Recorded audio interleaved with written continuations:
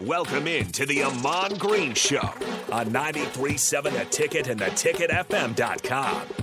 12-year NFL veteran. He's got some speed to go with strength. Huskers and Green Bay Packers Hall of Famer. Shovel pass to Green into Vikings territory. Finally brought down. And University of Nebraska eSports coach. Green all by himself. 20, 10, touchdown. 98 yards and a Lambeau leap. Here is your host, Ahman Green. Welcome to it on a Thursday. Hello. It means AG's in the house. For sure. 402-464-5685 is the Starter Heyman text line and the Honda Lincoln hotline. If you want to be a part of what we're doing, you can follow on the Starter Heyman live video stream, Facebook, YouTube, Twitch, Twitter, live, and Allo channel 951. You can see it. Matter of fact, y'all should probably take pictures of your TV's on 951. Show AG some love. Show him that you're watching. Let folks know. Post it on Twitter or Facebook or however else you consume what we do. Let's bring in the great one. And, yeah, we got it right. 12 years. Yep. We got 12 years in the league. And, of course, every time your show comes on, I get texts from my Seattle buddies. Wait, man, you ain't giving us no Seahawk love. Like, what's the problem? I'm like, man, they're passionate fans up there. Like what they said, he's ours too. Like, why are you tripping? And I'm like, well, if y'all taking care of him, he wouldn't. Right.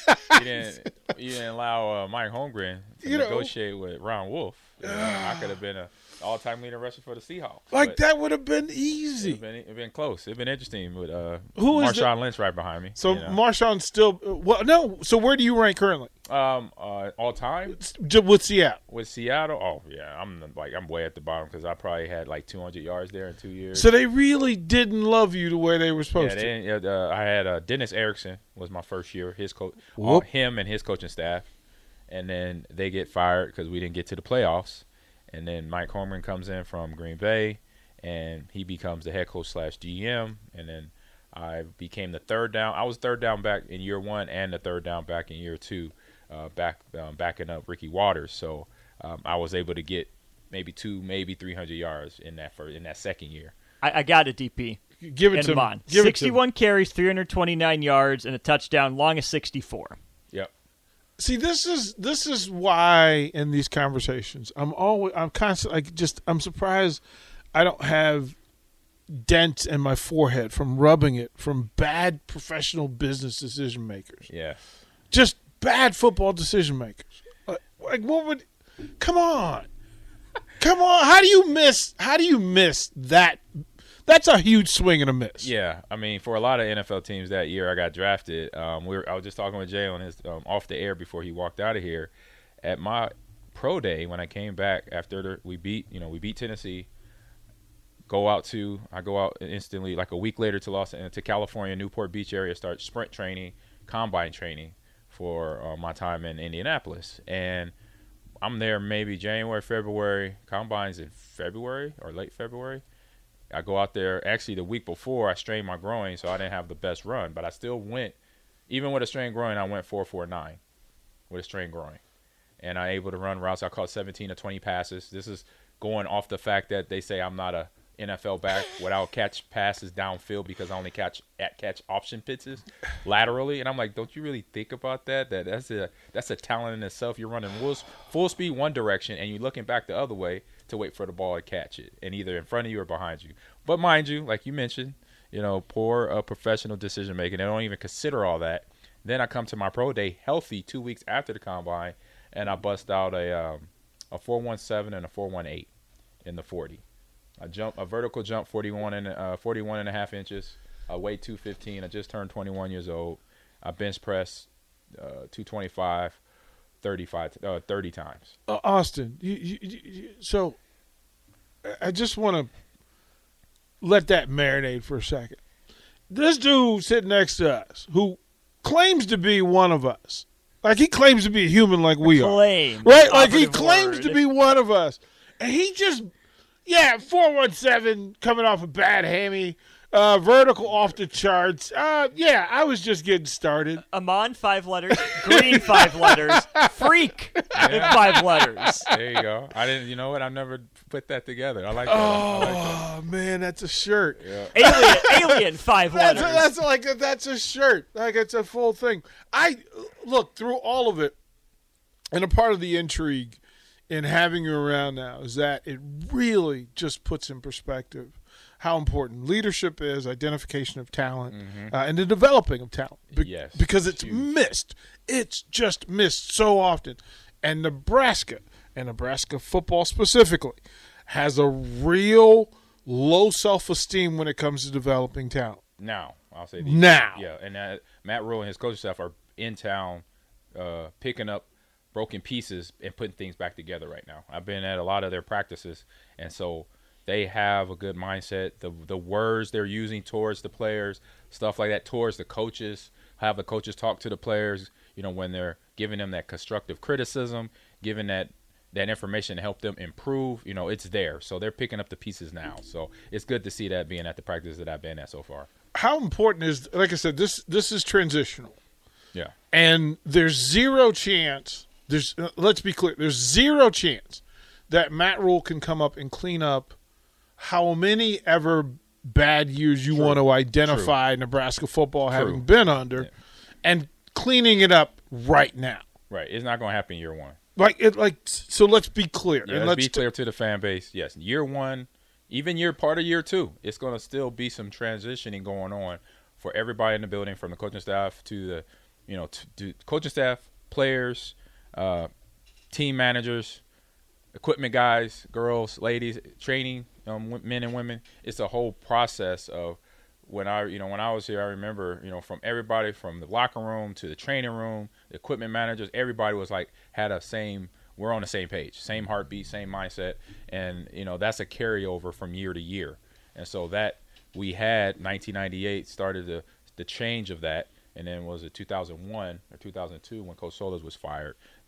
That's when that was the beginning, the actual beginning of the end for a lot of the culture that was built here with Coach Osborne when Coach Solis was the running backs coach then, but Coach Osborne being the head coach. Through your transition, so taking over, and it's not taking over, it's starting. Yeah. This is ground level, trying to get everybody on the same page, assessment of talent, evaluating who you're competing against, finding out the things you do well and the things you don't do well. Correct. And you've got a whole new roster. Yes. It's entirely new to you. Oh, yeah. The kids in the esports club are very, I say, driven. I met them, over the internet probably the week before I got here. Start having conversations, and then when I got here, face-to-face, a few meetings there. And instantly in their conversation, I could hear determination, accountability, and just being passionate about esports, because this is a club situation. They're not, no faculty members, nothing's on the line other than, playing some games and pride, but having the work ethic to have a team, a club president, treasurer, a whole board of officers, to have that organized by just college students that you usually think, how can kids do that? But if they're passionate about something, which they are, you see that. And that's the part where I come in, and I already noticed that. So I told them already, look, the machine's already moving, and it's moving really good. I'm just here to kind of spit shine it here and there, clean it up. And then, we got uniforms here. We'll have our own facility there. And then all that, just, I could see their eyes light up. I could see the excitement, brewing underneath their exterior there. And just, so for me, it's just now come in, don't break nothing. It's already set in stone. Things have been organized, and they do tryouts. They run practice. Practices a little different. I'm gonna bring in what I know about structuring practice, but the tryouts is something they've been doing on their own, and it's been successful, getting the better players to show up to be on the varsity side of the rosters. So they got a lot of stuff, like I said, already going. So now I'm just here to spit shine it and then get it ready for presentation. That's about it. Just like with Matt Rule, he's got new verbiage. And he's going to have to change meaning for a lot of things for an entire roster. Yes. Like this is a new way of communicating, new words, new trigger words, new ones that are alert and alarm, right? When you hear this word, get moving, stop what you're doing, get moving. When you hear this one, stop it. For you, using that, how long does it take before the leader and the followers get on the same verbiage? It's different for every player. Like Matt, the coaching staff, strength coaching staff, everybody that sees the kids every day in that locker room on the football side of it, it depends on that player and where their mindset is. Some players, like me, I knew right as soon as between me graduating from high school, it was already right. I'm a Husker. I came down right after I graduated high school. I started driving down in the summers before I got here, before I moved on campus and working out with the team. So my mindset was I graduated from Omaha Central, go Eagles. I'm a Husker now as soon as the summer hit. So I was driving down 2 times a week to work out with the players, doing 7-on-7 in the summer, doing all that stuff dedicated. And then you have players that are still, they're transitioning because obviously being with a couple coaches in their lifetime as a Husker, and then the way it went down, wasn't great how things ended with Scott. And so you got players kind of like, man, I got to impress this staff. I got to do this, this, and this. And should I do, where should I go? What should I do? And how should I do it? They're asking themselves that question.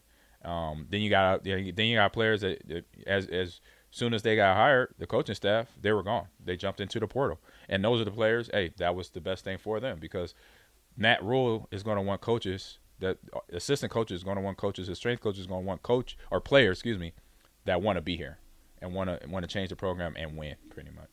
If Saturday's a big day here. Yeah, huge day. I did a podcast earlier, and we're talking about the numbers, the attendance that bounced from Callahan 67,000 day one to Riley and Pelini. Both of them being around 80, and the excitement, Scott being 86, and that this is Matt Rule's. This is his Broadway debut on Lincoln Boulevard, right? It'll let people know how connected people are to the messaging. Do they believe in it? Mm-hmm. And then how much PTSD they're dealing with, right? Because the fans, because they've been sold. They've been pitched, sold. Marketed to in so many ways. How difficult is it for a player to walk into a new situation and then try to appease themselves, family, community, coach? Well, I say as a player, you can't appease all them people. For one, you got to start with yourself, and then number 2 is the people that are in your vicinity, so your coach, your teammates, and keep it at that. That's it. Because if you try to do everything, the family, the community, no, you'll lose your focus, and then your bandwidth is way too wide. You can't focus. Like my focus, my older brother Jerry, he would always mention. He said, "Man, when you got to," he said, in the off season, spring ball, in the summer, we can hang out, chill. I could tell you was just being yourself. But when football season came, even when I was, back at Central and at North and Little League. He said when football season around, you were like locked in. Like you were going to bed at a certain time. You weren't saying much. You were quiet. It seemed like you were thinking about stuff. I said, yeah, I was probably thinking about football. He said, exactly. He said, so it carried up to here, when I got to the league, to Seattle, to Green Bay. Even though I wasn't the guy in Seattle and wasn't playing a whole lot, but I was doing a lot of special teams, I was always, making sure I was learning my craft, learning how to be a better flyer or a better gunner, R5, L5 when there was the wedge buster, learning how to defeat that, deal with that. They had you as a wedge buster? Oh, yeah. My rookie year. I'm one of the people why that rule is gone. Because I was running. You remember that's 4-1. Yeah, we got 4-1 running down there. That was the best friend of. I'm a returner at heart. Yeah, and those are the best friends. Like those. I bought meals from high school to college because I understood these are the people that all my paychecks are based on this. Correct. Right? Like I'm not getting no dates. If the 4 of you and the 5 of you don't do work, I'm done. It's a problem. Yep. So I find that interesting. Here's the question that it was posed to me, so I'll share it with you. Yeah. Will the kids from esports meet and hear from Coach Tom Osborne? Oh, yeah. They will. Like I say come fall. I don't know how early, but when his schedule is open, I'm gonna say, Coach, whenever you can find that open day, we have practice at this time. This is where we're gonna be at. Can I see you at 4:30, 5 o'clock? And I want you to come talk to my players because he was a guy, outside my father at home. He was a guy when I was down here. Another father figure was a guy that, man, he basically what I loved about him was the fact that he was true to what came out of his mouth, and then to him as a person, you saw that, and he represented that, and that was like my father, my dad. When my dad would say something, it was canon, and if it was something, if it was a demand, better get it done. And the same thing by halfway, not even halfway through training camp, I learned that with Coach Osborne, and Coach Solich. Like if they say certain things, I better be listening, taking notes, and I better execute when I get to the practice field, to the weight room, or wherever they're asking me to do this. It's always fascinating what things move people, and then because of that, the things that are important to you are the things you remember all the time. Like it's the things you remember.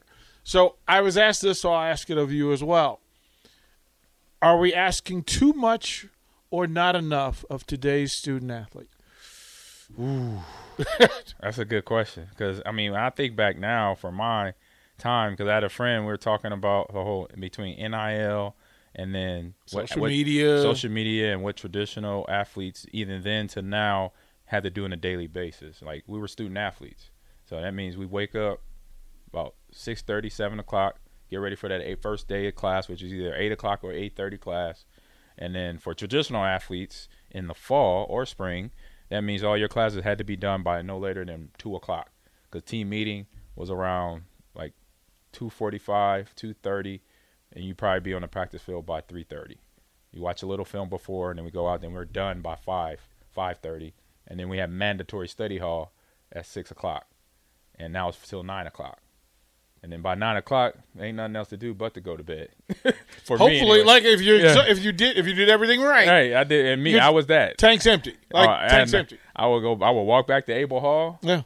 And maybe if I was a little hungry, I'll check out the cafeteria, see what they had. Yeah. And I'm going to bed. I ain't got nothing left in the tank. The other side of that is, are student athletes today getting too much or too little? Yeah. And so to your first question, I think that there can be a little bit of, run over, and I think, kids today, I'm a father of 5, 4 girls and a boy.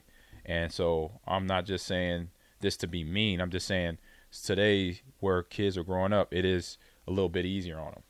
Mm-hmm. Part of it, some of it's for good reason, because we are addressing stuff like mental health and all that now a little bit more. This generation broke down walls for the Correct. kids. That's literally the purpose of, exactly. of the next generation. Some of it is good because dealing with mental health, dealing with PTSD, or dealing with some negative mental situation that's happened to a person, and young adults will go through that because they're going from elementary school age to middle school age to high school. Something's going to happen. You grow up, you get in fights, or you get bullied somewhere, and now not only just you have face-to-face bullying, now you got cyberbullying, through the social media. So that was something we didn't have to worry about. Mm-hmm. And that was something that usually sometimes the bullying in the face was actually, it would turn out to be sometimes a good thing because you find out stuff about yourself. Yep. Because you get in a fight. Yep. And you'd be like, oh, no, I didn't know I could do that. Or I didn't know that's what it feels like to get punched in the face. But you had to learn. You had to learn. So that was our generation. And even before that, our parents' generation went through that too. So now kids today, I remember talking to a high school team that I coached years ago. We were a good team, little farm team up in Wisconsin, Freedom High School. And I remember I'm coaching the running backs. We're warming up, and I'm about to coach them up on picking up the blitz, and where they have to tuck their hands and being physical and making sure they just grab enough, to control and keep the guy in front of them. And then I told him, my first, how Coach Solich and a lot of other running backs said, always describe picking up the blitz is like getting in a fight. So I was like, anybody in this group got in a fight? And they all looked at me and said, no, coach. And I was like, this was 2017, 2018. And I'm like, are y'all serious or y'all messing with me? They're like, no. I said, hold up. any fight, like your brothers or sisters, because y'all farm kids, so you out there having fun. Maybe you got a sibling. They're like, no, coach. I'm like, all right, I gotta turn. I got timeout. You messed me up, and I'm laughing. They're laughing at me like, what? They're laughing at me. I say, hey, timeout, because I thought at least one of y'all been in a fight, so I could tell you how we gotta get ready for a blitz pickup. I can't do that now, so let me recalibrate. Give me about 2 seconds. Let me think about this, and then I came back somewhere else. So that moment there was like, I came home, told my wife the same thing. I was like, wow, this is the generation, and which is it's more for the better, but it's just like, so certain conversations, certain experiences, when they do happen, you really got to pay attention to that kid, because they can be really messed up if you don't address it. Well, that's the Kobe thing. Kobe said that a strong generation can only produce a weak generation.